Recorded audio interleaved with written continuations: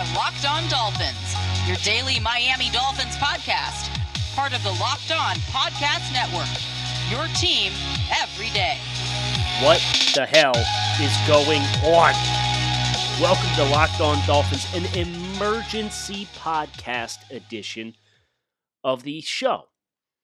Today is Friday, March 26th, 2021, and the Dolphins have completely turned the NFL draft order upside down.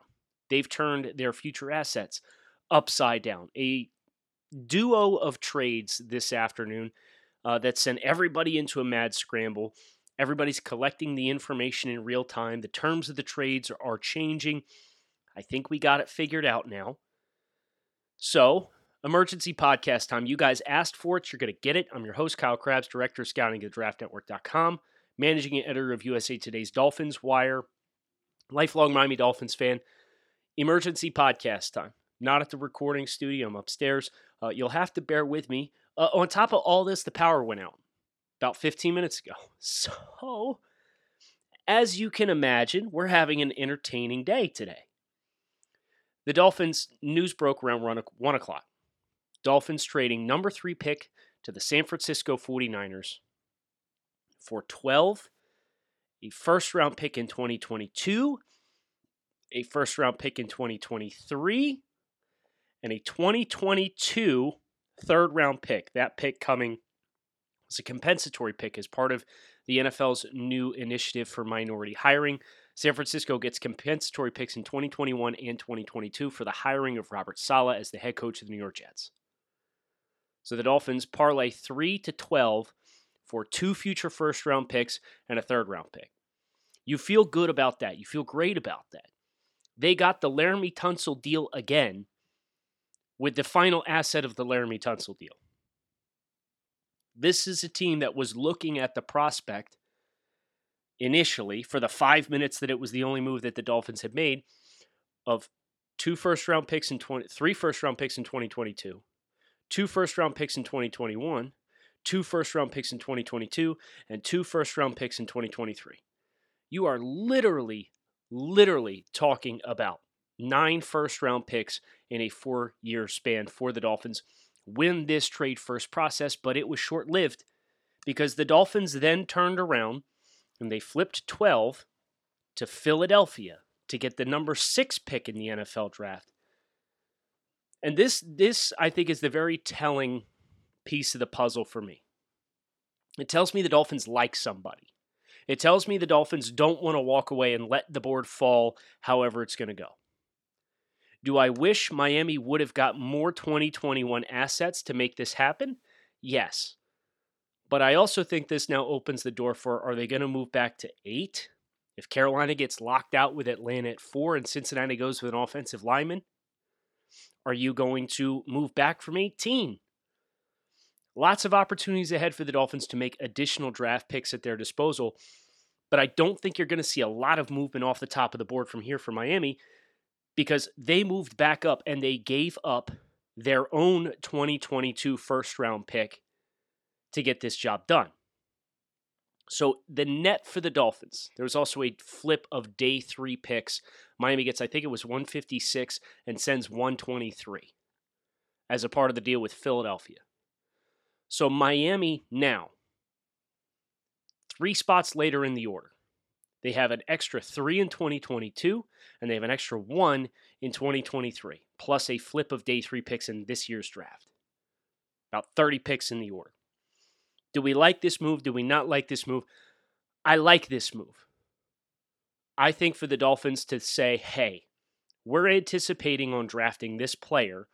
We can take him at 3, or we can move back 3 spots. We're going to read the room. We're going to read the field. We're going to understand the draft order situation.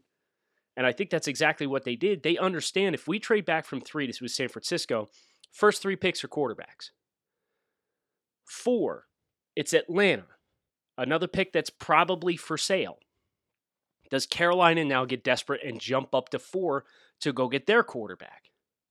Because if they do, now you got 4 quarterbacks and Cincinnati in desperate need of offensive linemen, or presumably Jamar Chase with the connection with Joe Burrow.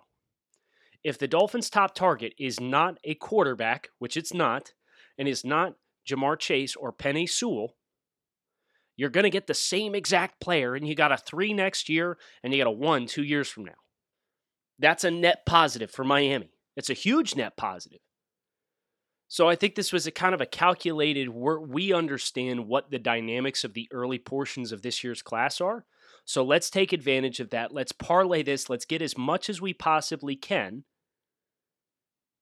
And that way we have the understanding we're still going to draft the same guy, but we're going to cash out some extra chips along the way. Football season may be over, but BetOnline still has plenty of action for you to get in and get your favorite sports bets in. The NBA, college basketball, and NHL are in full swing, and BetOnline even covers awards, TV shows, and reality television with real-time updated odds and props on almost anything that you can imagine. BetOnline has you covered for all the news, scores, and odds and is the best way to place your bets, plus it's free to sign up. So head over to the website or use your mobile device to sign up today and receive a 50% welcome bonus on your first deposit. BetOnline, your online sportsbook experts, promo code Locked On. So should you be disappointed? I had a couple DMs. Hey, man, we saw the trade package scenario for the trade with Carolina. Should we be underwhelmed by this? No, I don't think so. Because the trade package that I had put together for Carolina, assuming you were going to go back to 8 and stay at 8, was you were going to move back 5 spots, and you would get a 1, a 2, a 3, and a 1 next year. So if you think about what San Francisco gave, you got 2 1s and a 3. It's just you got to wait on everything. There's no immediate payoff. Miami, technically, as far as the deal for 3 to 12, got more than what they could have got with Carolina. If you add up the trade value chart valuation, that's a really positive win for the Dolphins as far as the assets that they are returning. And depending on how good or bad San Francisco is, it may be overwhelmingly in the Dolphins' favor. Giving up the 1 to move back up to 6 kind of muddies the water a little bit, and then you say, okay, well, they technically traded back 3 spots, and they got a 1 for the future and a 3 for the future, but nothing else. Is that, did they get worthwhile compensation? I think when you take into account exactly what they got, the player is probably still going to be the same player that they like. And then you stack on top of that, again, the door is not closed for Miami to parlay for a second deal. Now that we are in this situation where somebody has jumped the Carolina Panthers, does Carolina get desperate? I don't think Miami would do business with New England, and Miami is still in front of the Detroit Lions. So what happens if you move back 2 spots and you say to Carolina, hey, we got somebody else barking up our tree, and that's where you get, a 2 this year and a 2 next year. Now all of a sudden you're really cooking with gas if it falls that way. But this still gives the Dolphins the opportunity to see how the board is going to fall, to kind of assess the draft order. If they get something that blows them out of the water, maybe they move back now. But I doubt it, because they came back up in the order, and that tells you they're in love with somebody. Is it Chase? Is it Waddle? Is it Pitts? Is it Smith? Who the hell knows? I can't tell you that right now. I can't give you any context on who the Dolphins would be willing to give up a future 1 to jump back up in the order and go and get. But remember the good old days when we were sitting around asking ourselves why the Dolphins weren't doing anything? Why the Dolphins weren't making any noise?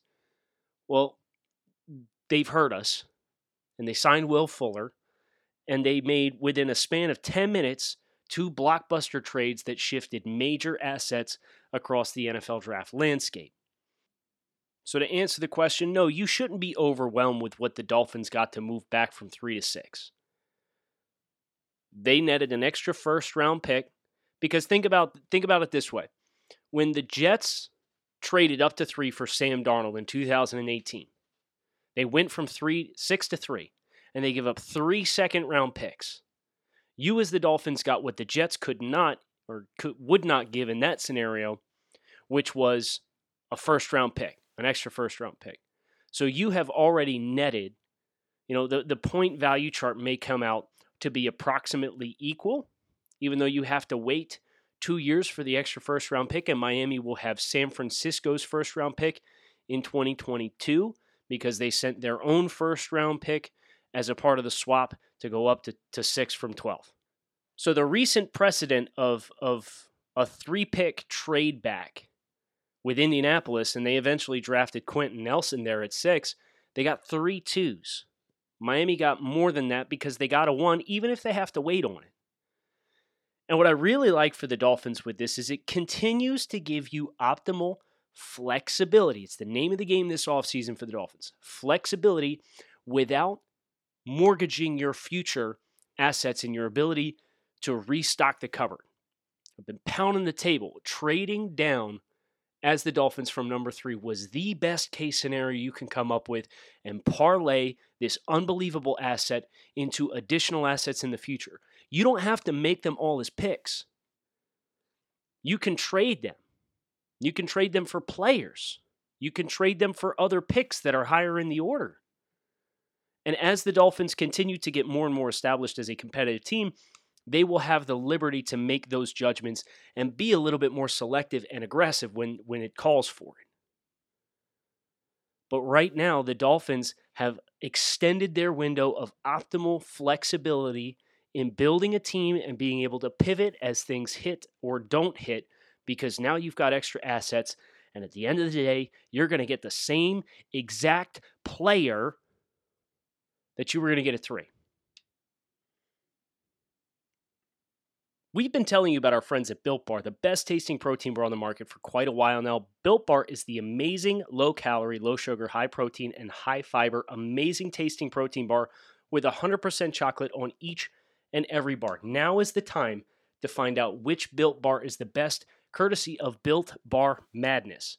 You can visit BuiltBar.com or go to bar_built on Twitter and see the bracket for yourself. And remember to use the promo code LOCKED15 to get 15% off your next order. That is LOCKED15 to get 15% off your next order at BuiltBar.com. And check back to see who is winning the matchups and will claim the title of the tastiest flavor of the world's best protein bar. Final thought here. Definitely wanted to make sure we carved out a little bit of time this afternoon to discuss the Dolphins and their moves. I must have had a million of you tweet me, DM me, emergency pod, we need it. I hear you. And now you have it. So I'm hoping this can send you into the weekend in a proper state of mind. I think one thing that this trade probably does do is eliminate Penei Sewell as a candidate for the Dolphins. Not because Cincinnati is sitting there at 5 and would take him, but because the Dolphins would be willing to walk away from the opportunity to draft him at 3. They literally turned their back on the opportunity to draft Penei Sewell and said, you know what, Cincinnati? You go ahead and have him. The extra picks are more important to us. And when you take the fact that the Dolphins invested what they did in the offensive line last year, we can't really say that's a surprising move for the Dolphins to make. So the Penei Sewell train, I think it's hurt. I think the candidacy of Penei Sewell as a Miami Dolphin is hurt by their willingness to wheel and deal and make a change that involves a major drop out of the top 5 picks in the draft order. Maybe Cincinnati takes Kyle Pitts, or maybe the Falcons stay put and they take Pitts, and maybe the Bengals take Jamar Chase, and the Dolphins are kind of faced with that investment opportunity again, and they weren't planning on him being there. Maybe their minds change, but I don't think they do. I think you can probably put the Penei Sewell talk to the Dolphins to bed on the heels of this decision to wheel and deal, drop out of the top 3 picks, and move willingly behind Cincinnati, a team who has been in desperate need and has a franchise quarterback in Joe Burrow, who's coming off getting his knee shredded because the Bengals' offensive line was Swiss cheese. I understand that they signed Riley Reiff. That's great. He should not stop the Bengals from drafting Penei Sewell. Will it? That's another story. But it shouldn't. And the Dolphins have to know that, and they have to be ready for that possibility. And the fact that they are, and they still showed their willingness to drop out, should tell you everything you need to know. Hope you guys enjoyed this brief emergency podcast, Locked on Dolphins. Always great talking with you guys. I hope you enjoy your weekend. get those mock drafts on. Head over to thedraftnetwork.com, run a couple simulations. We got some new picks to work with, couple different spots in the order than what you might be acclimated to. So send me your best mock draft with the Dolphins now picking at 6. Tweet at me. I'm at Grinding the Tape or at Locked On Fins with a PH. Enjoy your weekends. Keep it locked in right here on Locked On Dolphins. I'll talk with you guys again on Monday, barring any more emergency podcasts over the course of the weekend.